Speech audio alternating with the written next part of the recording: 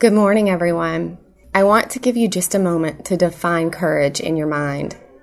What do you think about when you hear the word? It can be either a biblical definition or just a definition of what you think. Maybe going into battle, strong, brave. Take a minute to define that in your mind.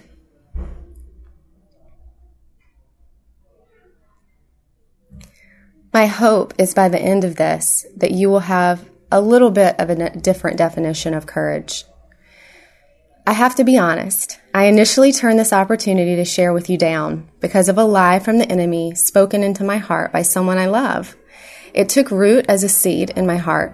I allowed my thought life to water that seed of a lie and took the belief that I had no ground to stand on and speak to you about courage, that I was too worldly and had failed publicly too many times to be able to do justice to his truth without manifesting hypocrisy. And so I said no. And then, a week later, I had just finished the final chapters of Lioness Arising, which I cannot recommend passionately enough to you.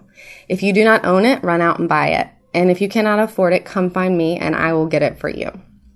So I had just finished these chapters after a long night of no sleep with a sick little one and went to take a much-needed shower.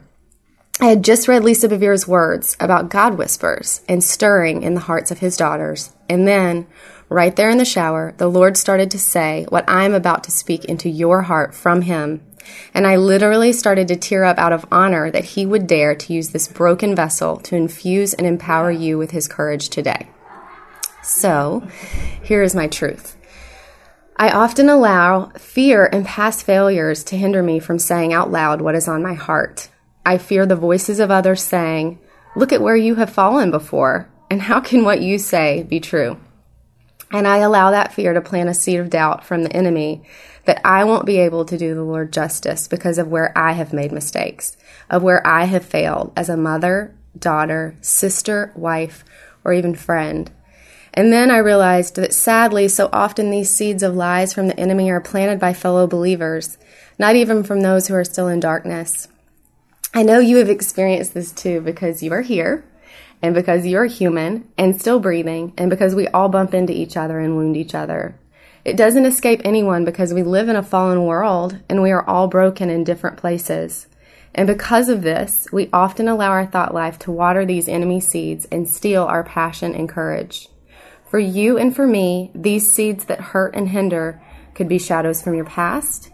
They could be words uttered in anger from a friend, parent, or spouse that drowned out the God whisper in your redeemed soul. Or they could be places and secrets buried deep that you are afraid to let the light in on. All of these scenarios need his healing love, his quiet whispers of truth being washed over the lies to uproot your seeds of doubt and fear, and his courage being infused into your spirit and mind.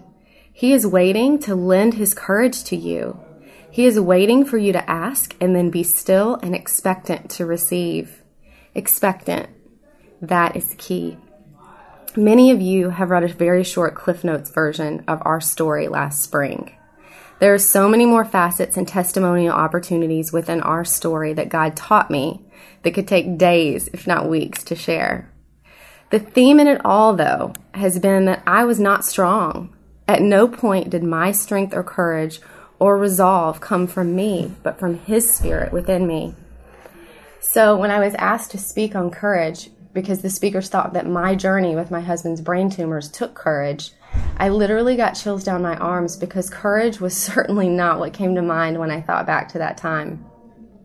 But the Lord whispered to me that it was never my courage I was supposed to speak about, but his courage, his love, his refuge. I walked through that time praying and trusting expectantly. The Bible says, "Be strong and courageous," in at least 11 verses that I could count. And I think that this is what we typically associate with courage. The marching into battle, the soldiers, the wall of Jericho, that valiant bravery is what we think of, right? And it is true, and it was a true picture of courage.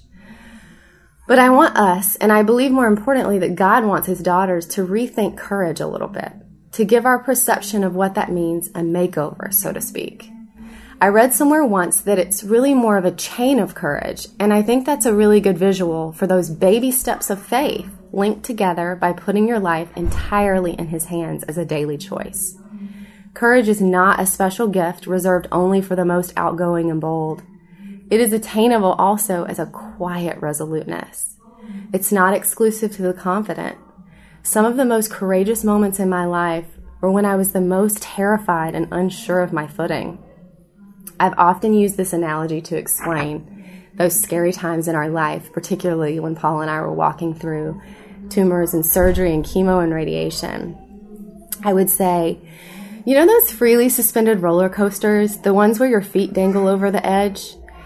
Well, when my husband and I walked through those moments, I can remember likening the peace I was feeling as a result of knowing how big my God was and how much He loved my husband, like being freely suspended in the palm of His hand during that time. And that's really the beauty of this whole thing, this whole journey of life with its ups and downs. The God who created you, who created the very universe and everything you love in it, is inviting you into a deeper faith, into a courageous adventure that starts by seeking Him. The Bible talks about in 1 Corinthians 16, 13 through 14, being on your guard and standing firm in the faith, being men and women of courage, being strong, and most importantly, doing everything in love. I love Chuck Swindoll's summary of this verse. He says, the real tests of courage are the inner tests, like remaining faithful when nobody's looking, like enduring pain when the room is empty, like standing alone when you're misunderstood. Think about it this way. The Bible states that we are made in the image of God. That means that many of His attributes are already within us. Among those attributes is courage. His courage is already in you because of you being created in His image. We already have everything we need within us, and we need to seek Him and ask Him to awaken and develop His godly attributes, including courage. So how do we begin exercising courage in our lives? Well, there are honestly many areas of application we could cover, but the three that would be most applicable to us, I think at this time, are 1, courage in parenting, 2, courage in marriage, and 3, courage in prayer. First of all, courage in parenting. One of the biggest struggles, I think, in parenting is just sometimes going against the popular culture. Now, this doesn't just mean the battle between should I give my kids goldfish or Annie's organic bunnies, which sometimes can seem like a struggle. But this is the harder stuff. Who are my children allowed to associate with? Who are they going to be allowed to spend the night parties with? Are we going to give them a cell phone? What are we going to allow them to watch? What are we going to be infusing into their brains? It can really get overwhelming when you truly are a parent, waking up on this first day as a parent on this day and trying to just do the right thing. But God can infuse His wisdom and discernment and His courage to take a stand and to do the right thing for the good of that generation. So one of the hardest things sometimes is just teaching integrity when popularity seems to be so much more paramount in our society. Teaching our kids to want to do the right thing for the right reason sounds like such a simple sentence, but it can be so difficult. I think this is an area where real courage really does require wisdom, and we have to pray that wisdom and discernment into our life to be able to teach our children to be men and women of courage for the next generation. I recently read a Christian seminar that had polled the parents in the audience on how often they told their kids per week to be careful and be safe. And then after some time of being able to calculate that number, the speaker said, okay, now how often do you tell them to be bold, courageous, or to stand up for what's right or for others? The speaker went on to postulate that there are societal consequences in raising a generation of people who believe that there is nothing more important than their own personal comfort and safety. This was adapted from an author, David E. Prince. Now, I am by no means encouraging you to raise a bunch of brass children who muscle their way through life, but I am encouraging you, and me especially, to reevaluate who we are in front of our children. Do we cower at healthy confrontation? Do we let our kids see us gossip about our friends rather than facing or resolving issues? Do we let them see us stand up for what is right? Or do we always keep silent to fit in? I am certainly not sitting here speaking from a platform of superiority, but rather from a humble place of being guilty of each of these. I would like to encourage us as a community and as a village, so to speak, to begin thinking differently about our parenting, to have enough collective courage to raise a generation of children who are secure in who God created them to be. Next, I'd like to speak a little bit about courage in our marriages, which sometimes can seem like the most difficult place to have it. One of the most compelling messages in the Bible is having the courage to love sacrificially. And I can think of no place or no scenario where this is more difficult. Now, you may laugh initially and think that parenting is more sacrificial, but somehow, since those children are such a part of you, it doesn't seem as hard to change 1 billion diapers. But picking up your husband's dirty underwear that he keeps throwing on the floor right next to the dirty hamper, oh girl, that can be sacrifice. The words love and courage probably were not the ones that you wrote together in the same sentence at the beginning of this exercise. But my hope is that after these few minutes together, you will at the end.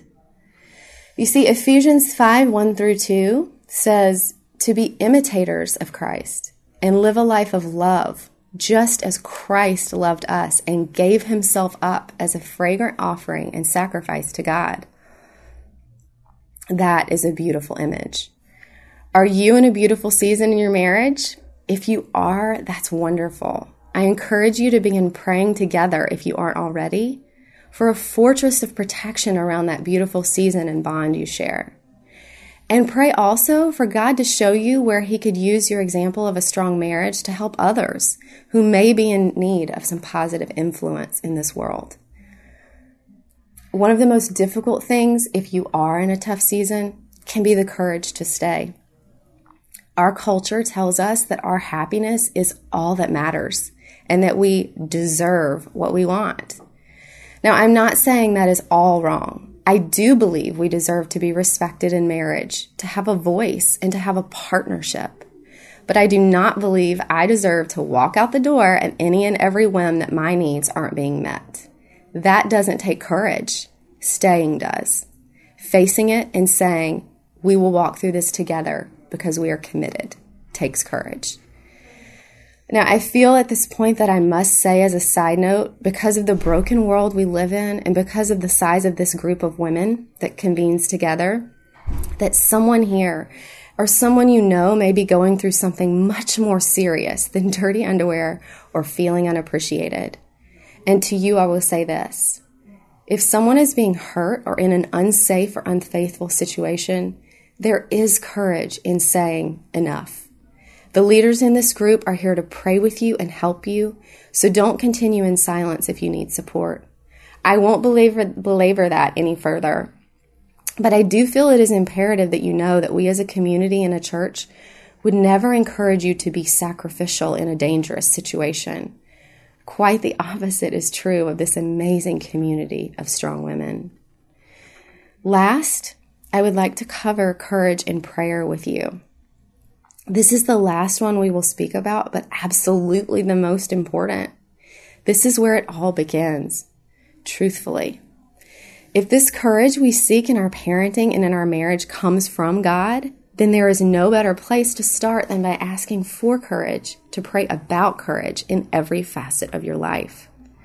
When I was researching courage in the Bible to give this talk, and there are so many verses we could cover, the most compelling thing that stood out above all the bravery and all of the battles, the one that stood out the most to me at least, was David, in multiple verses across multiple books of the Bible, stated, to God, your servant has found the courage to pray. What a humble visual of what courage really means. We need to pray and seek for courage to speak the lie the enemy has been whispering to you out of your life. Maybe for you, that lie is that you're never enough. That if you could just do more, clean more, be more, love more, you would be enough. Maybe the lie stems from a struggle in your marriage with impurity or pornography. This struggle may have left little lies all over the place in your marriage. Maybe the lie that is being whispered to you is that you have a perfect marriage and that you have it all figured out and that you don't need God. Either way, in every circumstance, it takes boldness, specificity, and courage to pray to the one who loves you, who adores you just as you are, and who cherishes the truth that you are enough. You already have all of his attributes in you. Pray to him that he would reveal what he sees when he looks at you, what he believes about your marriage, what he believes about your parenting, and most importantly, what he believes about the woman he created you to be. So I encourage you, pray for your marriage, pray for your parenting, pray for your friendships and their influence, because they truthfully do influence each of these areas. You know, there's a saying that I'm sure we've all heard at one time or another, that you are the sum of the top 5 people you surround yourself with.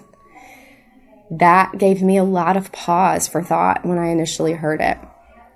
And I'd love for you to ponder it as well. Now, I'm not saying by any means to change your friends. I'm sure they're all wonderful. I'm just saying evaluate and begin to take notice of what you and your friends spend the most time talking about when you are together. Are you commiserating over your marriages and your husbands and your children, or circling up to pray? Are you praying over your friends' lives and their children's lives, who are undoubtedly going to be an influence in your children's lives? Are they doing that for you? Keep your friends, love them, and do life with them. But if you don't already have this, begin to pray for a few women you can pray with. The Lord says in Matthew 18:20 that where 2 or more are gathered in his name, he is there also. There is power in praying together, ladies. This is a place where you will truly be able to see the courage in prayer start to blossom. Now, I love every single one of my friends across my lifespan and across different circles for so many different beautiful reasons, all of them.